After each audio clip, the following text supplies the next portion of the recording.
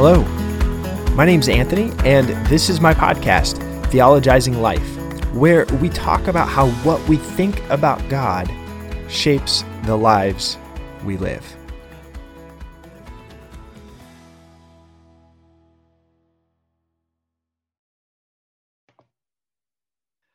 Hello, welcome to Theologizing Life, where we talk about how what we think about God shapes the lives we live. Today, I'm going to be interviewing Kristen Trofe, who is actually my sister-in-law.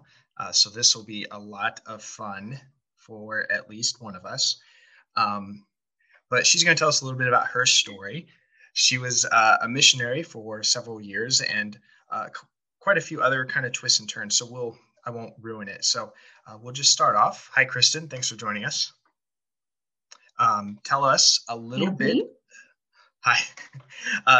Could you tell us a little bit about yourself, a little bit about your story, maybe your testimony in a nutshell, and we'll get more in depth, I'm sure, as we go along. But tell us a little bit about who Kristen Trofe is.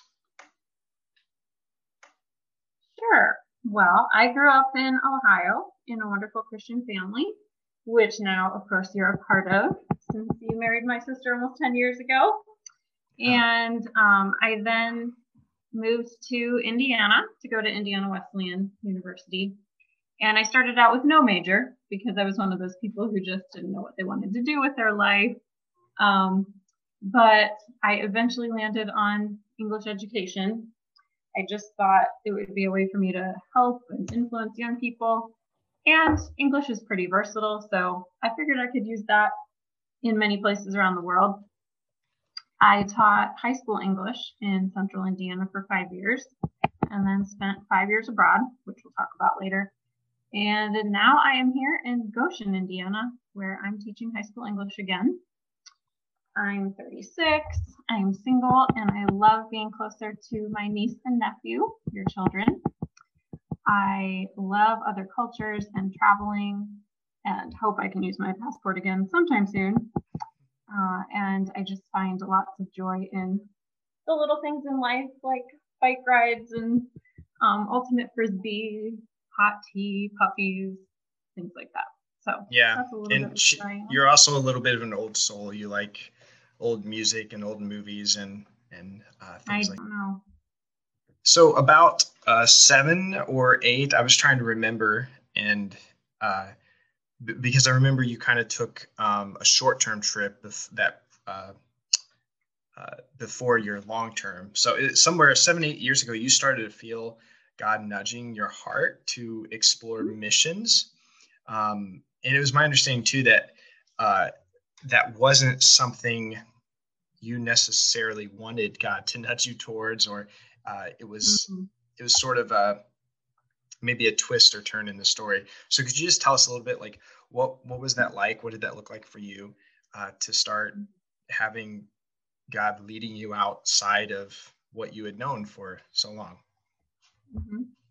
Yes, I think it was about 9 years ago, and it was definitely a process. I had felt for a lot of years, actually, that God was going to ask me to go overseas, which I can share more about later. But I think it was in about 2012 that I really started to feel compelled, I think is a good word, that God was stirring my spirit to take action, to take steps. And I had been reading a book called Operation World. I don't know if you're familiar with it. No. But it's a 1-year prayer guide to all the nations in the world. So I went through the whole year, and as I was reading and praying through it, it was really challenging me and opening my eyes to just the great need for the gospel in so many unreached places and unreached people groups in the world. And I started to feel really uncomfortable with the fact that America and so many nations have incredible access to the gospel and discipleship and, the classic church on every corner. While meanwhile, there are millions who will likely never even meet an evangelical Christian. The saying that ignorance is bliss is true in so many ways, because as I learned more about the world's reality, I began to be really unsettled with this new knowledge. I just felt that it was such an injustice and started asking God, is there a role that you want me to play? in this great need. So that's kind of what was stirring my heart. And then in 2012, I reached out to a friend who worked for a missions organization that had headquarters in the town where I lived at the time. So we met and talked about missions opportunities. And since I'd been reading about needs in the Muslim world, I asked him what kinds of opportunities they had to serve that people group in general. And he told me that they were partnering with a newer ministry, or there was a new partnership with a ministry in Spain that was working with North African immigrants. I was pretty surprised because Europe was not the place I thought I would end up, even though that sounded amazing. I thought I would have to go somewhere scarier or, go in a clandestine sort of way. But I felt excited about the possibility of Europe. So that was the start of it all. I decided to go on a summer trip in 2012 to meet the ministry, serve with them, get some experience, and start moving so that God could direct me. I always remember the classic saying that God doesn't steer parked cars. So I wanted to start moving so he could direct me. And that was a really powerful experience for me that summer. I got to see how God used my abilities as a teacher that opened up doors for relationships and sharing Jesus. And I got to see how he used past struggles of mine with emotional health to help others. So it was just really affirming. When I came back, there was lots of months of seeking counsel and investigating options and praying. And God just made it clear to me that returning to Spain full time was the best option. So I resigned from my teaching job and moved to Spain in 2013 and ended up staying until 2018. I've actually never heard the God doesn't steer parked cars. That's good. I might have to use that. Yes, I'm sure I heard it in a sermon somewhere, and it made sense to me that we have to do our part and at least start taking steps and action, and then from there he can direct our path. So yeah, that's good. So what was it like to resign and, from my observation, like quite literally sell your possessions or give them away and start over in another country? What was that like for you? Well, it wasn't exactly easy. I had been teaching at that point for 5 years, and my principal had told me when I first started teaching that it takes about 5 years to really feel like you're doing a good job and know what you're doing in your career. So I kind of felt like I was leaving right as I was just getting good at what I was doing in my particular context. So it was hard to let that go. And I had a really good job in a strong community. I just had a really good experience in my first teaching job. So it was not easy, but I really had peace that this was what I was supposed to do. So that peace and joy that came from following God's stirring in my spirit, made up for the difficulty. But of course there were challenges and grief as I said goodbye to people and places and my job. Yeah. So I think sometimes people, I don't know if you're the only one who's, especially when you're younger or heard the missionaries come speak at church, who felt like, oh my goodness, God might call me overseas. And sometimes there's like, at least in my experience, there's sometimes like dread that God's going to call us to something that just is so outside of our comfort zone that we'll just be miserable. And I think sometimes there's this idea, even this ideology that like God's will, if we like it or want to do it or might find enjoyment, it must not be God's will because it's got to be brutal. If we're enjoying life too much, it must mean I'm outside of God's will is sometimes kind of the implied. And I believe you yourself didn't necessarily at first want to be a missionary. So is this line of thinking true? Because God's will does often call us to deny ourselves. But was it miserable? Was it something you dreaded? Or were there ways that passion and joy and even adventure were cultivated that were life-giving? So let me go ahead, actually, if you. Okay. Sure. Well, that's definitely something I feel like I did grow up believing, and I'm not sure exactly where that comes from. But I was thinking about this. I do think there are stories in the Bible. I was thinking of Moses and Gideon, Jonah, who definitely dragged their feet or had some resistance regarding following God's will or instructions to them. So, yes, I think there are times that doing God's will does inconvenience us. It can interrupt us in the plans that we have for ourselves.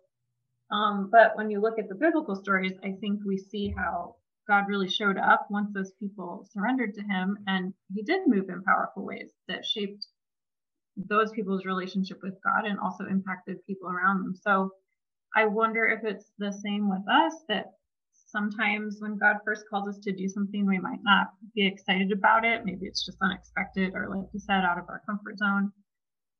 I wonder if maybe it can be when we're at an immature stage in our faith, and maybe we haven't yet developed that deep level of trust in the Lord that comes from kind of years of, in a way, testing him and seeing his faithfulness. Because I think, at least for Moses and Gideon, they were resistant to the Lord's call, I think, earlier in their journey of faith. So those are some thoughts. You're right. I did not want to be a missionary and go abroad. I grew up in a very missions-minded church and regularly heard missionaries speak during Missions Week every year, and heard those convicting messages calling people to come to the altar and dedicate their lives to God as missionaries. But it just, from a young age, always overwhelmed me and sounded really scary and too hard. So I was kind of telling God, please don't ask me to go to Africa, live in a hut somewhere in the middle of nowhere, be away from my family for years at a time. But at the same time, there was just something in me that sensed God wanted to use me overseas.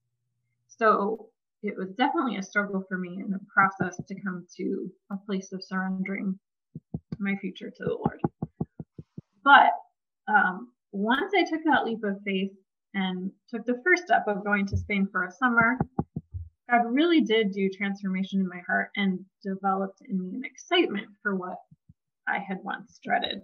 So I do think that God changes us as we surrender to him. And then when I decided to move to Spain full time, it really was with joy, and it wasn't dread.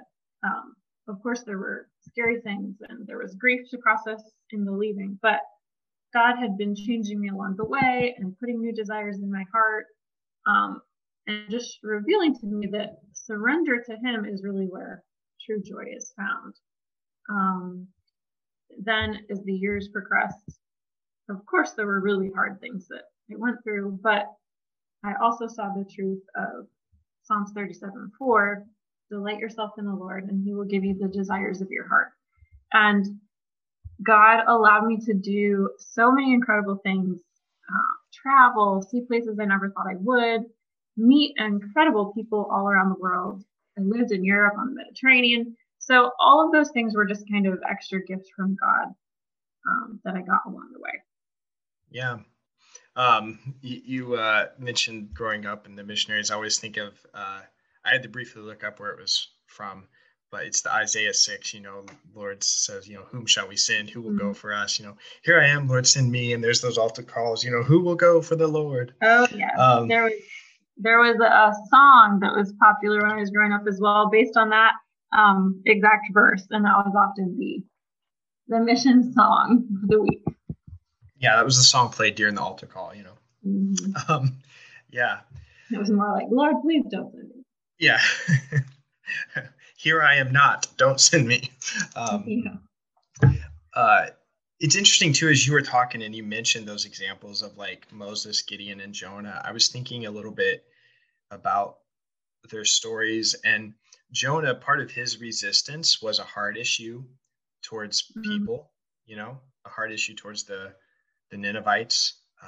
He didn't want to go because at the end he says, God, I knew you were gracious and compassionate, slow to anger. Like, I knew this, you would forgive these people, and they were Israel's enemies. So that was part of his hang up. But then I was thinking about Moses and Gideon, and it just struck me that like one of the things both of them seemed to have struggled with was like insecurity, and um, in who they were and who God had called them to be. And I think sometimes like I found that is like when I have a fear of surrendering to where God might be leading, sometimes it's rooted in just some sort of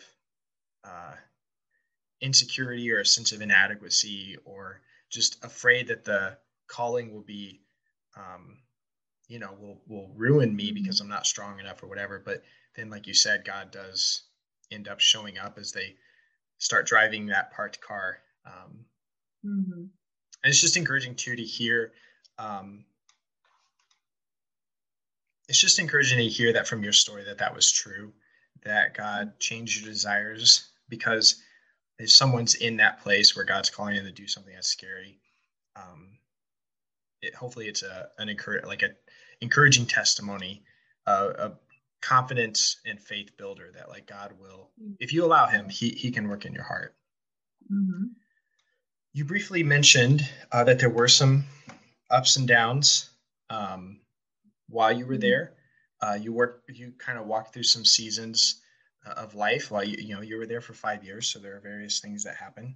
Could you tell us a little bit about what sort of spiritual formation happened in you while you were serving abroad? Yes, it was both full of excitement and adventure, and also some pretty difficult challenges. When I arrived, I did not speak much Spanish. I thought that I had learned the basics, but once thrown into actual immersion, realized I pretty much knew nothing. So I was going to Spanish classes just about every day of the week, and then also working pretty much full time teaching English and working with kids and other things. So I was also just trying to figure out life. How do I navigate in this big city? I had never lived in a big city before. Life without a car. You were in I don't think we specified. You were in Barcelona, Spain, which is a pretty big metropolitan city. And you're a single woman who didn't know the language, who, you had connections through that ministry you partnered with, but apart from that, you were sort of dropped into this. Yes, including living with a roommate who didn't speak English. So, trying to figure out all of the public transportation, living with roommates after having lived by myself, adjusting to just a very different pace of living and daily schedules. And so for the first year, at least, it mostly felt like all I was doing was trying to survive daily life. I didn't really feel like I had that much to offer people. And so it didn't take long for me to ask God, like, why am I here? I'm not accomplishing anything. Like, all of my energy is on just daily life, figuring out how to feed myself, going places. Everything takes a long time. And I think that was my American productivity mindset coming out. So I had to learn that adapting to life in another country or culture is a process. It just does not come instantaneously, which in America we're very accustomed to instantaneous things. So part of a big lesson for me was that not just in adjustment for me, but in his work in people's lives, he often moves kind of slowly, and we don't always get to see the fruit that we think we should. I remember somebody tried to encourage me by reminding me that fruit trees can take many years, up to 7, I think, or more, depending on the fruit tree, to actually produce fruit. So there's sometimes so much going on in the cultivation of the soil of a person's heart, or things in the background obstacles that have to be removed before a person can move closer to Christ. So those things can take time.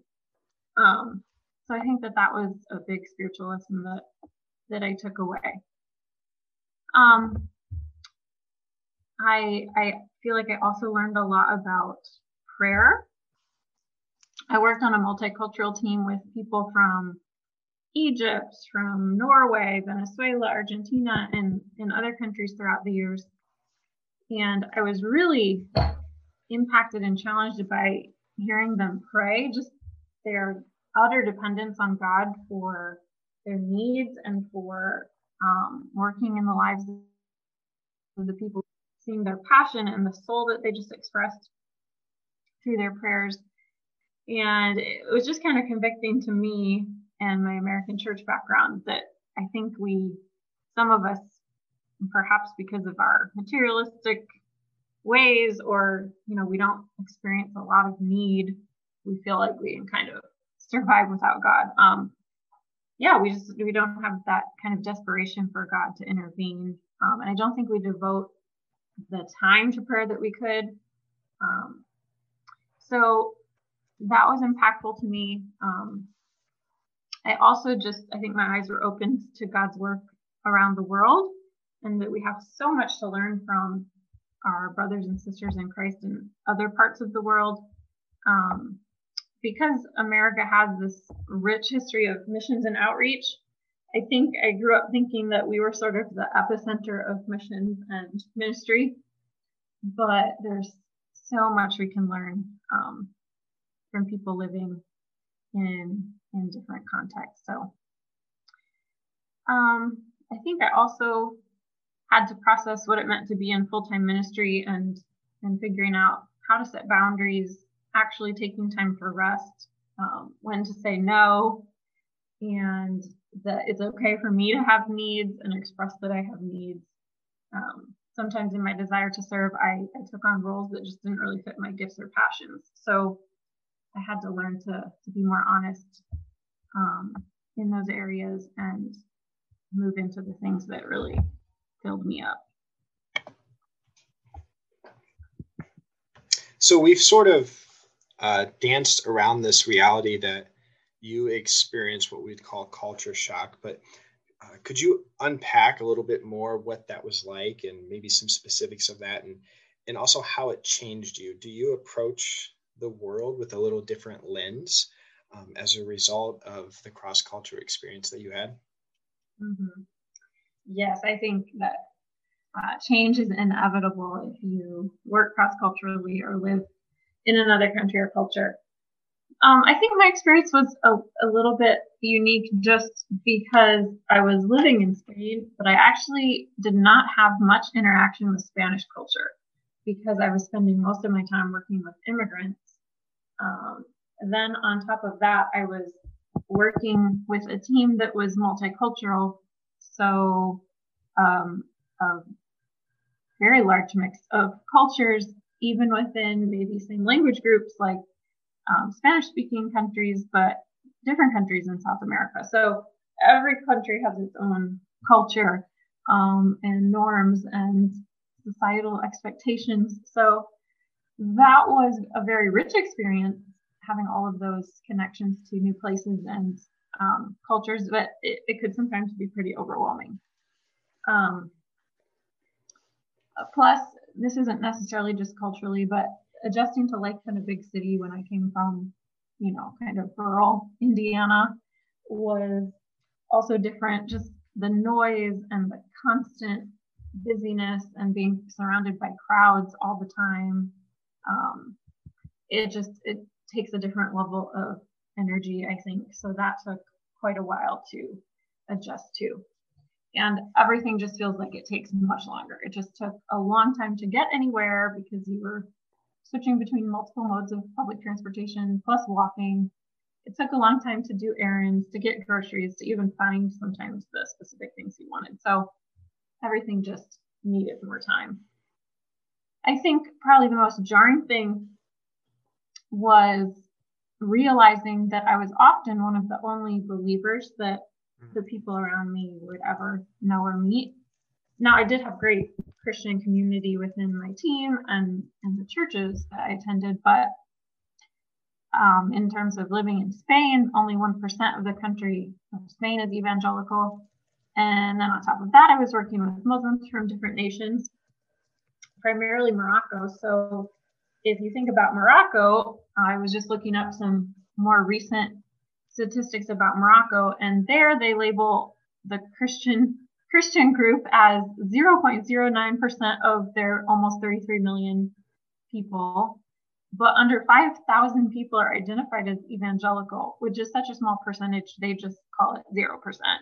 I did the math and it's like 0.001% of the population. So, I mean, without divine intervention, that's basically an impossibility that someone from a country like that would ever interact with a follower of Jesus or end up hearing his name and the story of Christ. So I think contrasting that with America, where there are churches just everywhere, sometimes literally across the street from each other, that was a rude awakening to that reality.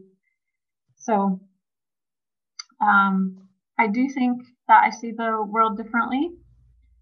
I think I'm more open-minded about different ways of doing things in general, whether it's just as simple as what you eat for breakfast or timing of daily schedules or what's socially acceptable and what's not. I think I'm a little more sensitive to other people that I meet from other countries because I know what it's like to live outside of your home culture. And I think that it was good for me to see that America is not actually the center of the world. There is so much more beyond our boundaries. And living in another culture, I think, opens your eyes to what your own culture is like, things that maybe you just didn't notice before, the positive and the negative. So I realized that I did not like the American kind of production. We always have to be productive and we need to see results and instant results. I didn't like that mentality, but I learned how much I love our amazing customer service here in the US after not getting much of it in Spain. So it's just interesting how it highlights your own culture for you as well. Yeah. So you were in Spain, which I loved.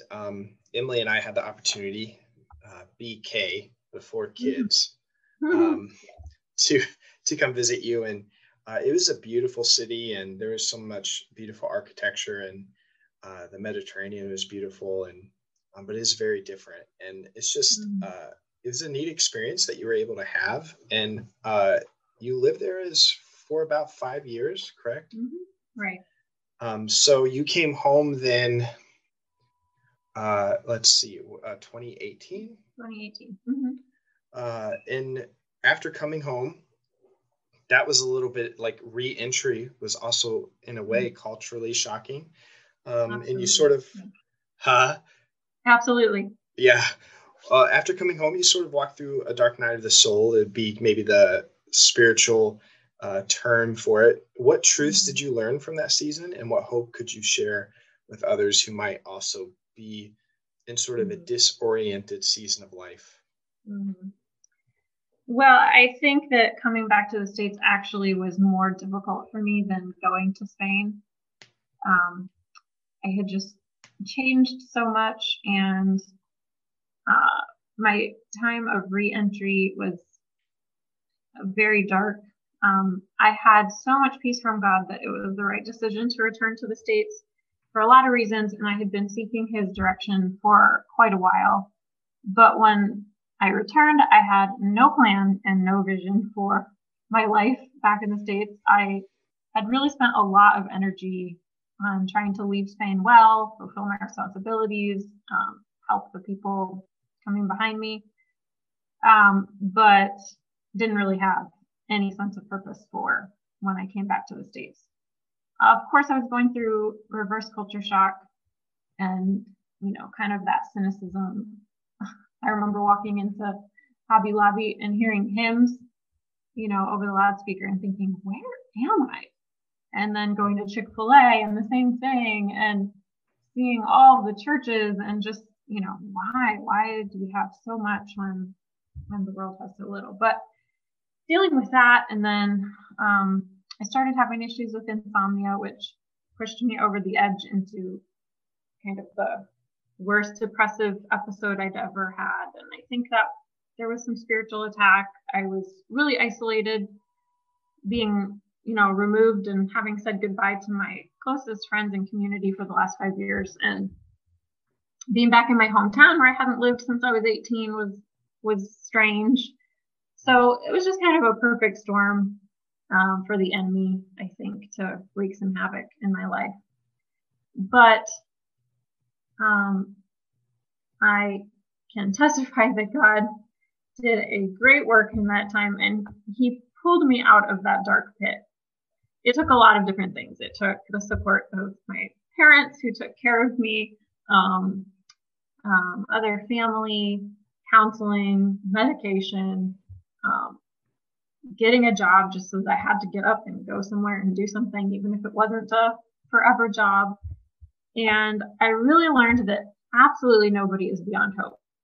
I was in such a dark, emotional, mental, spiritual place that I really thought I would never be a normal functioning person again, and that my best life was over, that there was nothing to look forward to. My mind was just really full of lies. But God did not leave me there. So I think I always want to encourage people that there is always hope, and Jesus can redeem all of our darkest moments. In some ways, I wonder if he sometimes lets us get so low and so broken that really he's the only one who can heal us. I can't remember the scripture exactly. I should have looked it up, but something about he harms, but he also heals. And I think sometimes he allows us to be broken so that he can be the one to truly heal us and restore us. And so that's what he did for me. And I am confident he will do it for others who are going through dark seasons as well. Yeah, that's absolutely encouraging. I remember a little bit of that season, and I think you shared some with, Emily and I, but I think even we didn't see some of the, some of the darkness of it. Mm-hmm. Yeah. My parents saw all of it. I was living with them, which was a huge blessing because I didn't have, a job or really I really wasn't even capable of working for a while. So I know they were very concerned about me. I'm so grateful that they were there, but yes, it was a hard time.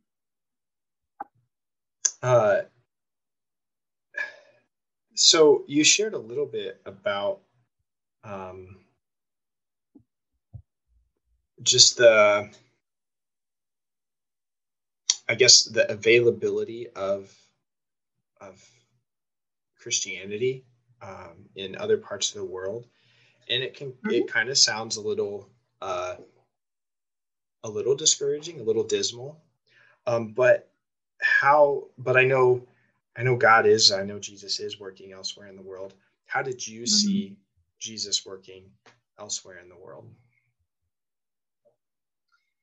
Well, I got to see and hear things that were really inspiring. And I feel like it was a gift and a privilege because not everybody knows what God's doing in other places outside of the circles that we grow up in. I think some of the exciting things were I got to see how God's drawing particularly Muslims, because that was the context I was working in, to himself. And it's happening in ways that it's just very different from our kind of Western ideas of being saved or coming to Jesus at the altar. I heard stories of people who would have visions of Jesus telling them that he is the way, or a story of a woman who was illiterate. She couldn't read at all, but she was miraculously given the ability to read only the Bible. So she couldn't read the Quran or anything else, but God gave her the ability to read the Bible, and she came to Christ. Seeing, Muslim seekers starting to be discipled and reading the Bible, coming to Arabic church, and in that process, deciding that Jesus is God.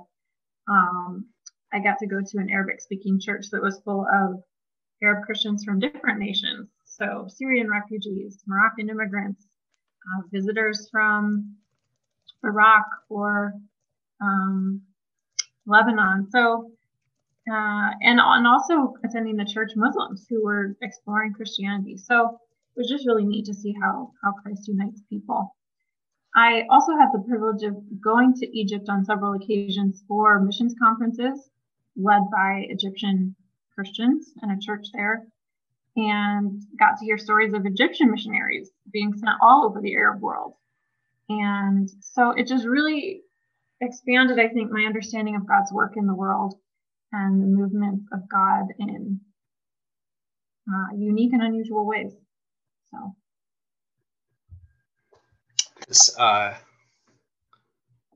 That's really neat. I came across a long time ago, a couple of years ago, I came across an article that was raising questions about the validity of these reports of dreams and visions. And I don't remember who it was by. I don't even remember how I stumbled across it. But the person was their basic premise that I remember. I want to be clear. I don't know who the author was. They weren't. So I'm probably not 100% relaying their idea, but this is what stuck with me, was the idea that they weren't really encountering the Jesus of the Bible because they weren't hearing about the Jesus of the Bible. They were having these dreams and visions, and that whatever their dreams and visions were of could have even been demonic or deceptive spirit, and that the only way to encounter Jesus is through Scripture. And it was just so off-putting because I'm like, this is absurd. First of all, when you read the scriptures themselves testify that God reveals himself in through dreams, and the scriptures don't explain it. They just sort of take it for granted. Like, yes, God, from Joseph all the way to Peter having that vision of the sheet with unclean animals before he goes to Cornelius's house. It's like, it's just annoying that people would criticize that because God can. I don't think we should put God in a box, especially. And that's one of the things that I think is inspiring to me when I hear stories of other parts of the world is when God does move, it seems like some cultures and some places in the world have fewer boxes that they put God in. And I think that's really neat and encouraging. And I think in those situations, a lot of times the dream or vision of Jesus is what starts that person on their faith journey, maybe. And from then on, I've heard stories of God connecting them to Scripture or to a Christian somewhere, or, actually starting to hear Scripture when they hear the gospel on like a satellite TV station or a radio. So a lot of times that's kind of just the initial push towards the life following Jesus. So. Yeah, whoever it was that wrote that, it gave me the impression that they were just sort of a rigid doctrine police and cranky Pharisee Christian. It was the vibe I got. So I'm just curious because I think sometimes we have ideas about people who are in ministry and maybe even expectations for them. Sometimes I think we can elevate them and think that they are, super spiritual, and that's why God's called them to that. And all these just different, just various ideologies about like what a missionary is or should be. So what realities about missionary life and missionary work might many Christians not know about or understand that you wish they knew and understood? Well, this was kind of part of my own journey of realization. Part of the reason I didn't want to be a missionary was because I thought that they were just these perfect people. I myself had kind of put them on a pedestal and thought, that's not me, so I can't do that. So missionaries really are just normal people. Yes, God's called them to serve him and reach people in a different culture or country, but they're not super Christians. And so I had to deal with kind of that false idea myself. Of course, you learn and grow, and God is sanctifying all of us no matter where we are. But missionaries are just followers of Christ doing it in another location. I think that it's sometimes hard to communicate, at least in my experience, it was hard to communicate to people how God is working in places that are difficult or considered like frontier missions where there's just kind of closed-mindedness to the gospel because everything moves slowly. So sometimes it was difficult to communicate with supporters that yes, like positive things are happening. It just is moving slowly. So I think it would be good for people to know that, and it depends, where the missionary is at, but it's not just day after day of people coming to Jesus. And, it might be in some contexts, but in some places it is slow and just faithful presence with people, and it takes time. Did you ever feel pressured or like you owed, your supporters, like these stories of, like 100 people came to Christ in a day after we did this ministry and things like that? I think especially at the beginning I did, and it might have just been pressure I put on myself. I don't know that anyone was actually pressuring me, but because I had heard so many missionaries come and share these incredible testimonies and, just big numbers of people. And so yes, it felt like a lot of times what we were doing felt very small. So that was just part of I think what I had to learn and release into God's hands, that I'm doing my part that he's called me to do, and whether I get to see results or fruit, that's up to him.